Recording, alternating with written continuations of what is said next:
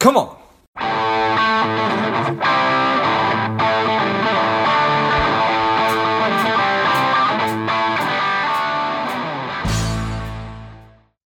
Welcome to Lifeblood. This is George G, and the time is right. Welcome to today's guest, the strong and powerful Daniel Major. Daniel, are you ready to do this? I am ready to do this. Looking forward to it. All right, let's go. Daniel is the CEO of GoviX. They are a uranium and mineral resource company focused on the exploration and development of uranium properties in Africa. Again, excited to have you on. Daniel, tell us a little bit about your personal life, some more about your work, and why you do what you do. I'm a mining engineer, and that's why I do what I do. I started my career kind of late 80s, working in Africa, working in uranium, working night shifts, hauling cables. Got my cigarette count up way too high back then.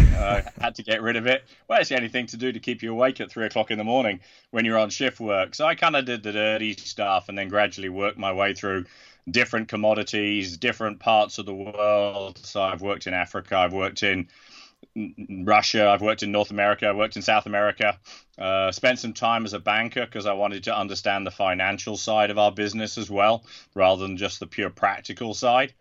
And then in 2012, I came back to Africa because I just love working in Africa. I enjoy it. I enjoy the people. I enjoy the way the place works. I kind of get it. And came back to GoviX because I really kind of believe in the sort of green energy thing as well from a practical perspective of where we're going. Became a mining engineer purely by accident. I am somewhat dyslexic, so I needed to find something that was engineering and financially based and numbers based. So I wrote to all the engineering faculties in the UK, and the only ones who replied were the mining engineers. So that kind of did it for me. And then I realized being a mining engineer let me travel the world. So that's pretty well what I've done, is go to far-flung places and seen parts well off the beaten track, well off the tourist track. It's been fascinating. Yeah, I can literally only imagine the experiences that you've had and all the places that you've been, and been working in Africa for almost the last 10 years at this point now. You were there before in the 1980s and throughout the course of your career, and you mentioned that you sort of figure out how it works. I imagine you have resources in many of the different areas of Africa too. I imagine that each is unique and challenging with different opportunities. Oh, absolutely. I was actually looking at an interesting map the other day that someone sent me, which is the area of Africa, which I had never realized is actually bigger than the area of the US, China, Canada combined. So Africa but it always looks so small on the map. It's actually a massive continent, and it's full of very diverse people. Even within individual countries, you have so many different groupings within, and you're absolutely right. So when it comes to things like our CSR programs, our labor law, and all of these things, we have to look at things respective to the groupings that we have, what people's expectations are. If we're down in Zambia, we're quite close to Lusaka on a main road. There's quite big villages there. If we're looking at Mali, we've got one small village in the middle of nowhere. If you go to Niger, we have what's called a village, but the people are effectively nomadic. So, they're always on the move. So when you're trying to kind of pin down what people want for an area, it's very hard because the area is permanently shifting. So trying to understand how different groups work, and that makes it, it's interesting as much as challenging. And it's part of the fun. If everything was straightforward, it would be boring. That's an excellent point right there. So you talk about how you're a mining engineer. I mean, how much of it is mining? How much of it is doing everything you just described? Mining is the least part of my business. Effectively, it's the bit I enjoy the most. I think certainly coming from the engineering side, you love those moments where you get to be on the ground, you get to do the technical stuff. I mean, they're like your kicks that you get, double Coke moment, and you kind of really down the full sugar, and you go, wow, this is great. I'm loving it. I'm touching the dirt. And then the rest of it is doing this, the advertising the company, talking it out, the administrative stuff, And particularly now with ESG becoming a big function of life as well, having to do, I mean, as mining companies, we've always done a lot of those things that are expected under ESG, and any decent mining company has done a lot of those things, local procurement, etc. But that is a very big part of it, the strategy of what you're trying to do, and overarching. And I think that's why being a mining engineer actually helps in some ways, because we're jacks of all trades, master of absolutely nothing. And it's quite useful to kind of get that overarching look of the business model that you're working with, and think about all those different areas. And this morning I was looking water supply to communities, and then I'm looking at some technical stuff, and then some geology in the afternoon, and some ESG this afternoon. I've got to go through a meeting on that. So each day is full of variance, but yeah, a lot of it becomes admin. The longer you're in it, the more admin it becomes. Right. Like, we're just trying to get the stuff out of the ground, but that's nearly not what we do. There's all this other stuff that kind of goes along to it. So, oh, absolutely. So mentioned ESG, and that's certainly, at least from my perspective, it's kind of on the tip of a lot of people's tongues. And climate change is more so in focus than maybe ever before. So, uranium. Tell me a little bit about your take on how that is factoring into climate change, how it's factoring into energy, all that. Yeah, I mean, as somebody in the industry, we obviously talk it up. We wouldn't be in the business if we didn't believe in it as well. And I think it's one of those things that people don't appreciate how much nuclear energy actually does for clean energy already. If you look at the US, it's something like 10% of the energy supply, but it's over 20% of the clean energy. And I think, people, whenever they cite the negatives, it's kind of this over-expensive plant here. But as you're already seeing in places like China, when you start to repeat the process over and over again, like all things, the guys in renewables will say, we keep doing it often, the cost comes down. The same applies to nuclear energy. Build more reactors, keep doing the same thing. The costs drop very quickly. They go faster.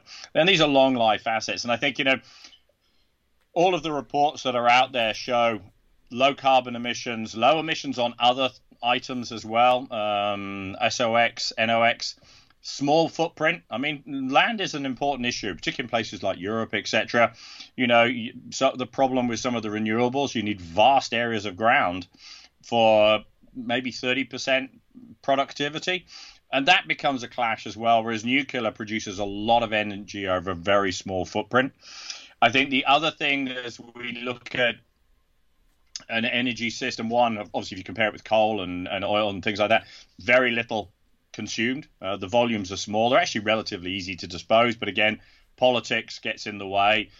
Disposal underground is very straightforward. It's well secured. There's never been issues with any of the secure storage systems that are out there. So, that's easy to do. Whereas, some of our other renewables at the moment, solar panels, etc., are not recyclable yet and need to do a lot of technology, whereas 95% of a nuclear reactor is recyclable. So, that's a big chunk of it that actually can just be ground up and reused already. I think the other area as well, as we look at, and you use the right word there, is energy. It's not about electricity, it's about the energy system, and all energy systems have got to go to carbon neutral or carbon negative. Nuclear is finding its position there as well. So a lot of push on hydrogen. Nuclear is finding that as a great way to improve its flexibility, that when other systems are able to come in, like wind and solar, because it's a 24/7 system on nuclear, well, let's just produce hydrogen as well, and very low cost, because it has an added benefit that it has a lot of heat. About 30% of the energy produced in a reactor is not used. So you've got all of that heat that you can use going through. And then the other area we're starting to see are things like desalination. Very good for that. And then the last one, which is an early stage, but I think we're going to see it move a lot faster, is going to be transportation on shipping. We're already seeing people like the Russians put it into icebreakers, nuclear icebreakers. You've already seen the military applications out there in submarines and aircraft carriers. You're now starting to see the first signs of that being moved into commercial shipping as well. The advantages are you only reload them once every 16 years, and they move twice as fast as well. So clean shipping, I think, is going to be an interesting one. I saw one of the trade magazines estimating that if 25% of the bulk carrier fleet went nuclear, you would have the same energy capacity as you currently have of the current land fleet of nuclear reactors that are currently operating today. So there's a lot of areas where that clean energy aspect of nuclear is coming in with additional benefits that go with it, which I think is really strong and kind of where we see the green side of our industry very much partaking. Nice. Well, I appreciate all that. So is China building a lot of nuclear power plants? Oh yeah, China's doing what the French did back in the 50s and 60s. I mean, they were looking at about 5-6 years ago. You were about 10 gigawatts of power. They're now at 48 gigawatts of power within 5 years. They are looking at 70 within 10 years. They'll have 120 gigawatts of power. Within 20 years, 240 gigawatts of power. You know, they are massively ramping up. Currently, put that in context, currently there's about 440 reactors at the moment around the world. Most of those, about a quarter of those, are in the US of A. Within that time frame, China will actually bypass the US as the biggest reactor fleet out there. And they have to, because at the moment, 70% of their carbon energy is producing by coal. So they've got some major steps. And that's logical. I mean, if you're a developing country, which China was until recently, the quickest and easiest way to develop is to create power. And if you want power, the cheapest way to do it was coal. And if you had abundant coal sources, why would you not use it? But, you know, things have changed now. That's not acceptable. And that's why you're seeing Africa having to rethink itself. I mean, Africa struggled to grow its power. It's got the potential to be the fastest growing region in the world. But at the moment, it's almost 100% reliant, other than some hydro, on carbon. So it's having to look. So, you know, the 15 nations of the 50 are currently looking at going nuclear with the small modular reactors. And those are really interesting because they, rather than being kind of, you know, 1,300 megawatts of power, these things can go down to 10 megawatts of power. So they can fit in small grids. So, and low cost, easy to build. So that's another area that the industry is trying to push. So, yeah, China, very much the driving force at the moment. Not just them, India, the Arab states as well. And now, as I say, you're starting to look at sort of Africa trying to come onto that curve as well going forward. Fascinating. So for your company, I imagine that's nothing but a good thing because all these folks need what you are looking for. Oh, absolutely. I mean, and that's why we're in the business. I mean, our chairman is a guy called Govind Friedland. His dad is a gentleman by the name of Robert Friedland, who's a serially successful entrepreneur in the mining industry, and has found some of the biggest known deposits in different metals all around the world. And Robert Friedland's mantra is, if you're going to dig something out of the ground, dig something the Chinese want. At least that way, you've got a customer for it. So, and what you're seeing at the moment, and this is where the crux of our industry is that because of what happened back in 2011 with Fukushima, we had an oversupply of material. A lot of projects disappeared. We're now producing more energy than we were from nuclear prior to Fukushima. However, we have a massive supply deficit of uranium. It's currently being filled by secondary material that's around, but like any cupboard, if you keep emptying the tin cans, you suddenly run out and you have to go back to the shops to go and buy some more. So that's very much where we are at the moment, is expecting the price to rise substantially to make that happen going forward. Yeah, and that certainly does make sense when you think about emerging markets, and just the need for it. And I imagine also that the talk about Bitcoin mining, the amount of energy using some of these smaller reactors would probably be a way to meet that need as well. Is that something that's on your radar? Whoop. Sorry, my whole signal died a bit on me. I could not hear you. No problem.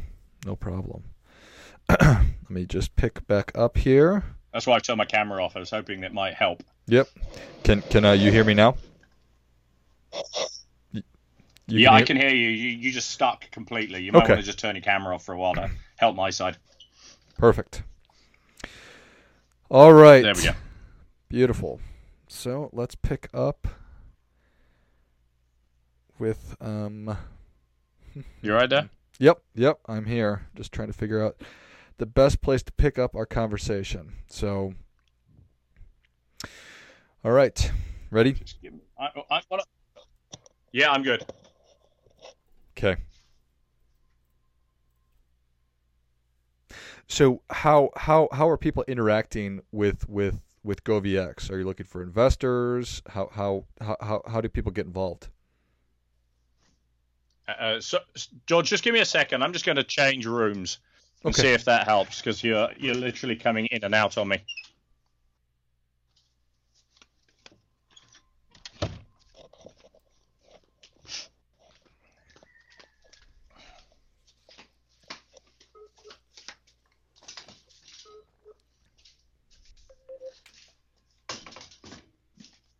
You there?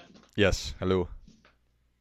Yeah, I just moved. Hopefully this is better. There we go. Perfect. Yeah, sorry. Your question about investors. Sorry. Yep. So let's just pick it up, and I will ask it again. Sorry. Oh no, it's all good. So Daniel, how can people get involved with GoVX? The key, I think, really is certainly go to our website, which is govx.com. There's a lot of information on our projects there. We also put a lot of videos on there. I put a lot of videos out just explaining the market in general, what we do. We have a Twitter as well under GoVX. Our ticker, for those interested looking at the stock, on the TSXV is GXU. And on the OTC market is GVXXF. So there's plenty of information out there. I certainly have a look at it. The key for us is we're a development company. We have 2 fully permitted projects in Africa to build. In the last 2 cycles, people made a lot of money investing in uranium stocks. We're up for another big uranium bull run. People have made money either by buying into companies that go from being a developer, like we are, to being a producer, which is the path we're on, or buying into companies that then get taken out. And a lot of those have been in Africa in the past because governments, etc., can own 100% of a project in Africa, which you can't do in North America. So certainly look at the investment from that perspective. Look at uranium. There's a lot of good information out there. There's a lot of Twitter feed out there on uranium sector. But certainly look at the information on GoVX's website. There's a ton of information there. I love it. Well, Daniel, the people are ready for that difference-making tip. What do you have for them? I think my difference-making tip has been the way I've always lived my life, which is, it sounds very trite, but I treat everybody as I wanted to be treated myself. And that I think helps you motivate people around you when you treat them with respect. And I've certainly felt that has set me in good stead through my life. Well, I think that is great stuff. That definitely gets it. Come on. Daniel, thank you so much for coming on. Give us the website one more time. It is govx.com. Excellent. Well, if you enjoyed this as much as I did, show Daniel your appreciation and share today's show with a friend who also appreciates good ideas. Go to govx.com. That's goviex.com. And check out all the information on the site. Learn more about the space. And if there's an opportunity, invest with them. Thanks again, Daniel. Thank you very much. Appreciate it. And until next time, keep fighting the good fight. We are all in this together.